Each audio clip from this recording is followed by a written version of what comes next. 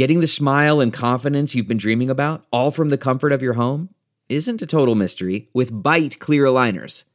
Just don't be surprised if all your friends start asking, "What's your secret?" Begin by ordering your at-home impression kit today for only $14.95.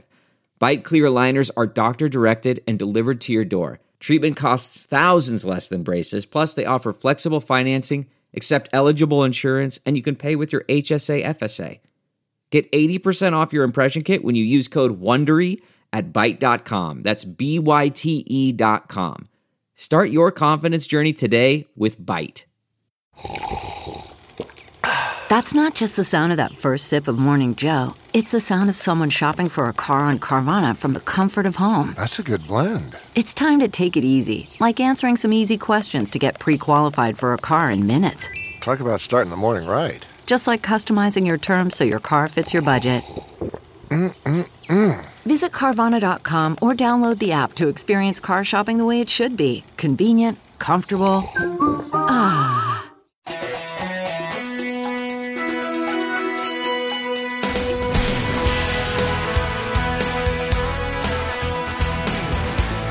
Welcome to another edition of Hollywood and Levine. I am Ken Levine, your podcast host. And this week, I want to talk about something that I actually started talking about a few weeks ago, which is laughter and the elusive nature of laughter. And it is a subject that is very near and dear to my heart, considering that's how I supported my family and made a living as a comedy writer. So laughter has always been something that I've always studied and yet has always been a mystery to me. And an event came up a few nights ago that kind of rekindled my interest in the topic, and so that's what I wanted to share with you today. And that is that here in Los Angeles, at the Amundsen Theater downtown, which is one of the big theaters, they did Peter Pan That Goes Wrong, which basically is a sequel from the play That Goes Wrong. And I saw the play That Goes Wrong when it opened on Broadway. And if you're not familiar with it, it is it is a play that goes wrong. It is a murder mystery where every possible mishap that could ever conceivably happen all takes place in the course of this 2-hour show.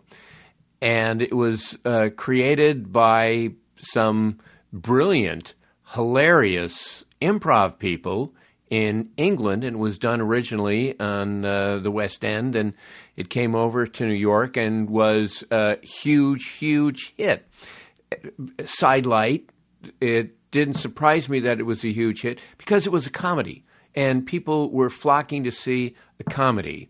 I'm going to get on my soapbox here for a couple of seconds because lately the American theater has been going so overboard to be responsible and to do plays that involve social injustice and diversity, and all of that is wonderful. And all of the voices that haven't been heard do indeed need to be heard in certain contexts. So I'm fine with all of that, except that it swung so far to one side that people aren't going to see these plays. And theaters are shutting down or are canceling seasons. And you go, well, you know, maybe people just want to see comedies. Maybe people don't want to see gut-wrenching performances. Maybe they want to be uplifted or entertained. So I personally don't understand why there aren't more comedies. And I'm not exactly an objective bystander in this because I write comedy plays. And happily, I'm starting to get a number of productions all over the place. If one of my plays is in your area, please go to see it. But still, the point is that comedies on stage are a big draw. And the play that goes wrong did super well. So I was in New York, and I went to see it, and I want to say I laughed my ass off. I can't remember when I laughed that often and that hard at any theater production. Probably some Neil Simon plays way back when, but boy, this was just hilarious. It was an absolute masterclass in comedy. And the thing is, they did not miss a trick. They had slapstick. They had crazy props. They did verbal gags. There were puns. It was relentless, just one thing after another, and it came rapid fire. It was just brilliant. I absolutely adored it. And I thought at the time, okay, finally, here is something that is bulletproof. And a couple of years ago, I was talking to one of the producers of The Play That Goes Wrong. And I mentioned that to him. And I said, this must be amazing because every single night you must hear gales and gales of laughter. And he said, most nights, yes. He says, but every so often, for whatever reason, the timing is just a shade off and it doesn't work. It kind of lays flat. And I was stunned. I thought, man, if ever something was bulletproof, it is this. And I guess the point is you have to go on the ride. Because if you're enjoying it and it's working for you, then you are going to laugh uproariously for the entire 2 hours. But it's not a guarantee. Okay, so that's the backstory. A few years ago, I saw The Play That Goes Wrong. And then I saw that they're doing the Peter Pan play that goes wrong. That had been on Broadway, and that, too, had been a big hit, and it was coming out to Los Angeles. I was very excited. I went and bought a ticket. They're not cheap. And to go downtown during rush hour on a weeknight in Los Angeles, you have to really, really want to see something. I mean, you need to desperately want to see something because the traffic is an absolute ordeal. So I did that. I bought my ticket, drove down there, took a couple of hours, but I finally got there. And you know, a general rule is it shouldn't take you longer to drive to the theater than it takes for the entire performance, be that as it may. It's another sidelight. So anyway, I was so primed to love this. I mean, it's been a rough year, we can all admit, and the chance to sit in a theater with 1,000 other people and have one belly laugh after another was very inviting. So I was absolutely primed to love this show. And it begins, and most of the people who were in this particular performance were the originators. So you're seeing the A-list actors. Plus, as a special guest star, Neil Patrick Harris was in it. That guy can do just about anything. He is truly amazing. So I'm sitting there watching it, and there's sight gags and stuff, and I'm going, yeah, okay, yeah, that's kind of funny, yeah. And people around me are laughing, and it, for whatever reason, it just didn't work for me.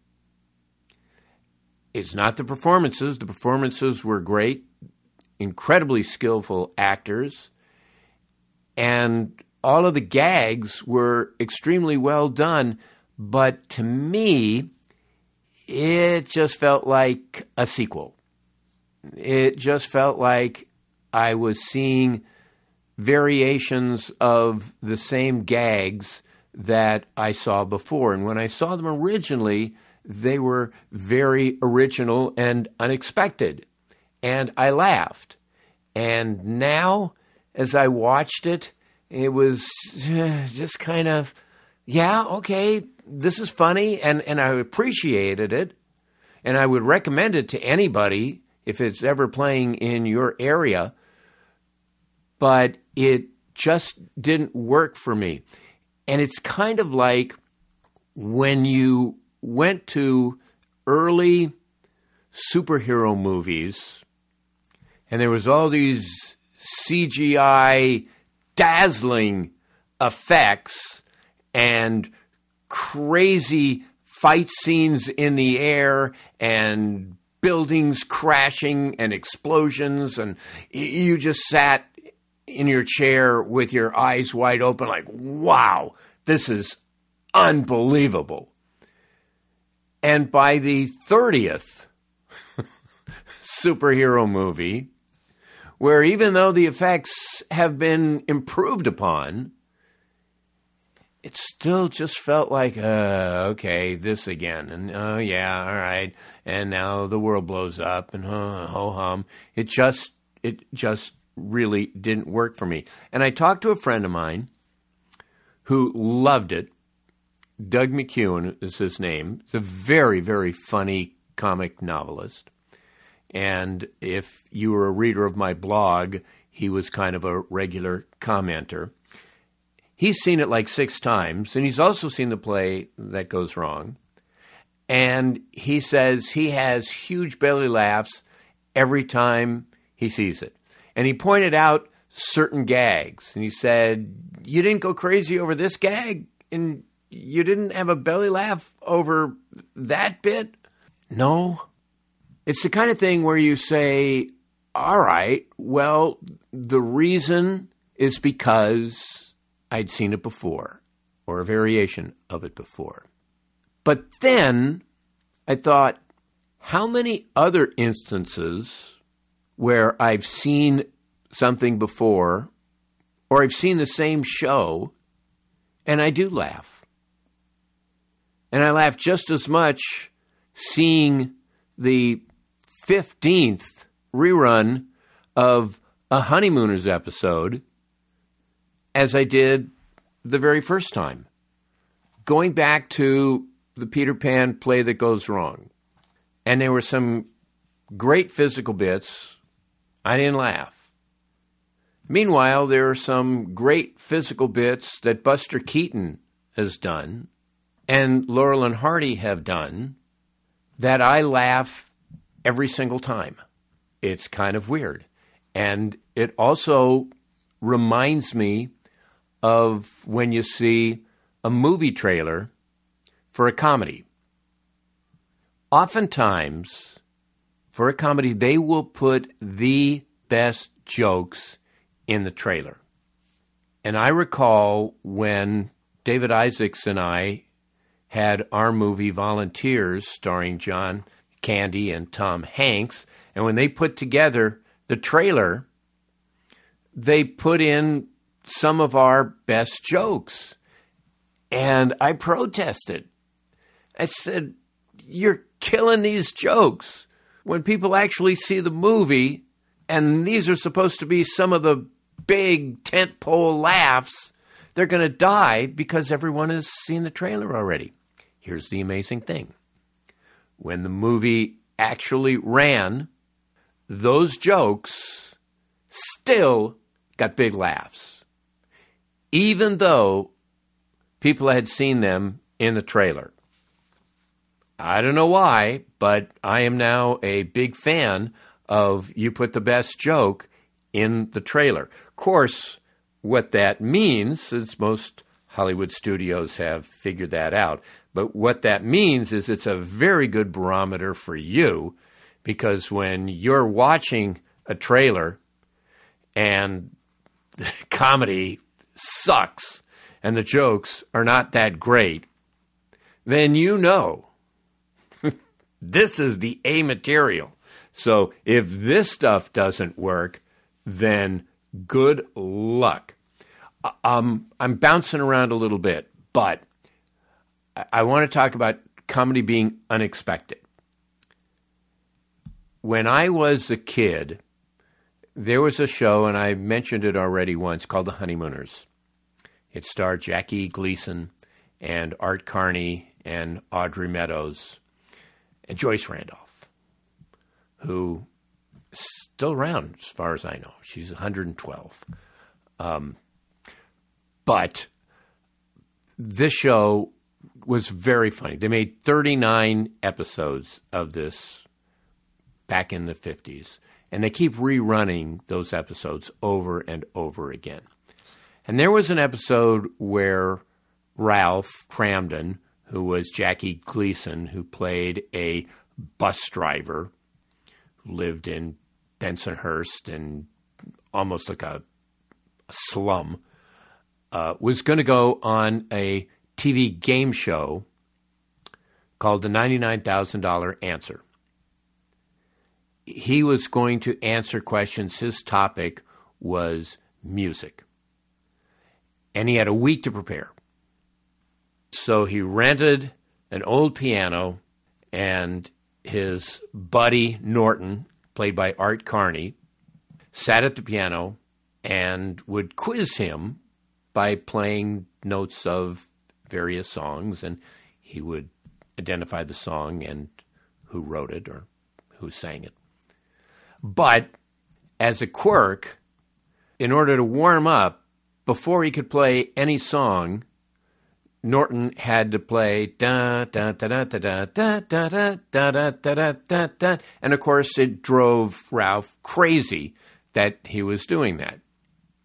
So he gets on the show and he says he's going to go for the whole $99,000, and the first question is, what is this song? And it was Swanee River. Da, da, da, da, da, da, da, da, da, and he didn't know it. Well, I must have been 9, maybe 10 at the time I saw it. I did not see that gag coming. I laughed for 5 minutes. That absolutely killed me. And in the back of my mind, my bucket list, I wanted to write a show that did that. And so when David and I were on Cheers, we decided to take a risk and basically do a version of the $99,000 Answer. And of course, the key to that show is you have to hide the setup, because if the audience is ahead of you and guesses where you're going, then the whole thing falls apart. So David and I pitched an idea where Frasier's baby at the time was not speaking, and Frasier and Lilith were concerned about that. And so Frasier kept Freddie at the bar for a few days. And then we set up a runner where they put parking meters out on the street. And so every couple of hours, Norm had to feed the meter. So 6-7 times a show, Norm would come in and, afternoon, everybody, Norm, and we would do one of those Norm entrances. We basically set that up like, okay, that's the running bit. We have to do all of these Norm entrances. And at the end of the show, Lilith comes into the bar and is horrified that Frasier has the baby in this horrible environment. And then Norm comes in, and the baby's first word is Norm. It got a 10-minute laugh from the audience. So as a comedy writer, to me, that was a huge feat. And I remember turning to David and saying, never will we do this again. Because if that joke didn't work, you're building an entire show to lead up to one payoff. And if that joke doesn't work, you are dead. So that's our sidelight. And that episode is called Breaking In is Hard to Do. And I think it's year 7, whatever. I know, spoiler alert, I've ruined it for you. But I don't know, we did the show 35 years ago. You probably have seen it by now. Are there comedy shows that you watch over and over? And do you feel that laughter is required? No, it's really kind of comfort food. Although one of the reasons I think people watch MASH over and over again is because the lines were so rapid fire that you missed them, or by the time you see the show again after not having seen that episode for 5 years or 10 years or whatever, well, the jokes are funny to you again. When I was a kid, people used to buy comedy albums. Vinyl. That's how far back I go. Vinyl. But they were big sellers. The Button-Down Mind of Bob Newhart and Shelley Berman and lots of comedians had 33 1/3 albums of their comedy routines. And I can never understand why anyone would buy an album when, after they've heard it once and they've heard the jokes, when would they ever listen to it again? Like, how often can you listen to The Button-Down Mind of Bob Newhart? And then when I became a student of comedy, and when I was trying to break in as a comedy writer, then I bought all these albums, and I studied them. And I studied the Woody Allen albums and the Bob Newhart albums.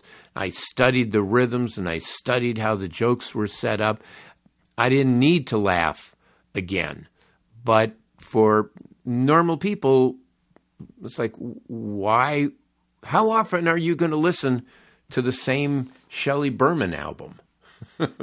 For God's sakes. There are other forms of humor as well. Do you laugh out loud when you read a funny article or a funny book? I do sometimes. I remember I was reading Confederacy of Dunces by John Kennedy Toole, which, if you haven't read it, it's my favorite comic novel. There is a laugh on every page. He did not write, well, he's no longer with us, but he did not write, the Peter Pan Confederacy of Dunces sequel. But the original was very, very funny. And I remember being on an airplane and being kind of self-conscious, but I didn't care because it was just so funny that I was laughing out loud. Do you laugh out loud when you read things? I will say this. This was a terrifying experience for me. I understood when I went to the Peter Pan play that went wrong, I understood why everybody was laughing and why I wasn't. There was a movie that came out, 80s, 90s maybe, called Victor Victoria. And it was done by Blake Edwards. It was a big hit movie starring Julie Andrews. And I went to see that movie in a theater, and the audience roared from start to finish.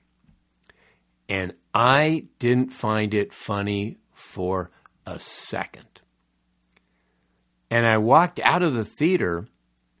I was really terrified because I thought to myself, oh my God, I make a living by knowing what makes people laugh. Clearly, I have no fucking clue what I'm doing because I have no idea why people found this funny. And, that's my job. That's what I'm supposed to know. So that was a terrifying feeling. So just to sort of wrap this thing up, you just wonder, and it's why laughter is so interesting to me, is how can the same guy who can laugh at a Jackie Gleason scene or a Laurel and Hardy scene that I've seen 20 times and yet not laugh at a sight gag brilliantly executed because I've seen the variation before.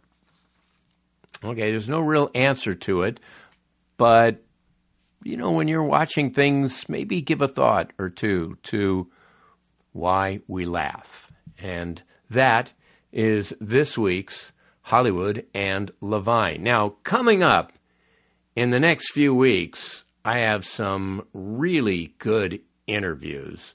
You won't have to just listen to me just gab on for a half an hour. You're going to have some very interesting interviews coming up, so stay with us. Our thanks, as always, to Adam and Susie Meister Butler, to Howard Hoffman, to Bruce and Jason Miller, John Wolfert, and if you want to get in touch with me, last time I did a podcast on laughter, I did get a lot of comments from people. One of the reasons why I'm doing, hey, this is a sequel. I'm just thinking about it. You may have loved the first laughter podcast, and you may think, well, this is just a variation of that. This is just a sequel. What am I bothering with this crap for? Well, hopefully not. Anyway, HollywoodLevine@Outlook.com, HollywoodLevine@Outlook.com. And if you go to Instagram, Hollywood and Levine, you can see my New Yorker cartoons and other nonsense. So come back for some great interviews next week. Thanks so much for listening to Hollywood and Levine. Look around. You can find cars like these on AutoTrader, like that car riding your tail. Or if you're tailgating right now, all those cars doubling as kitchens and living rooms are on AutoTrader too.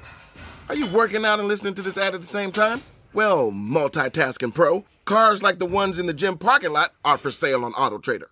New cars, used cars, electric cars, maybe even flying cars. Okay, no flying cars, but as soon as they get invented, they'll be on AutoTrader. Just you wait.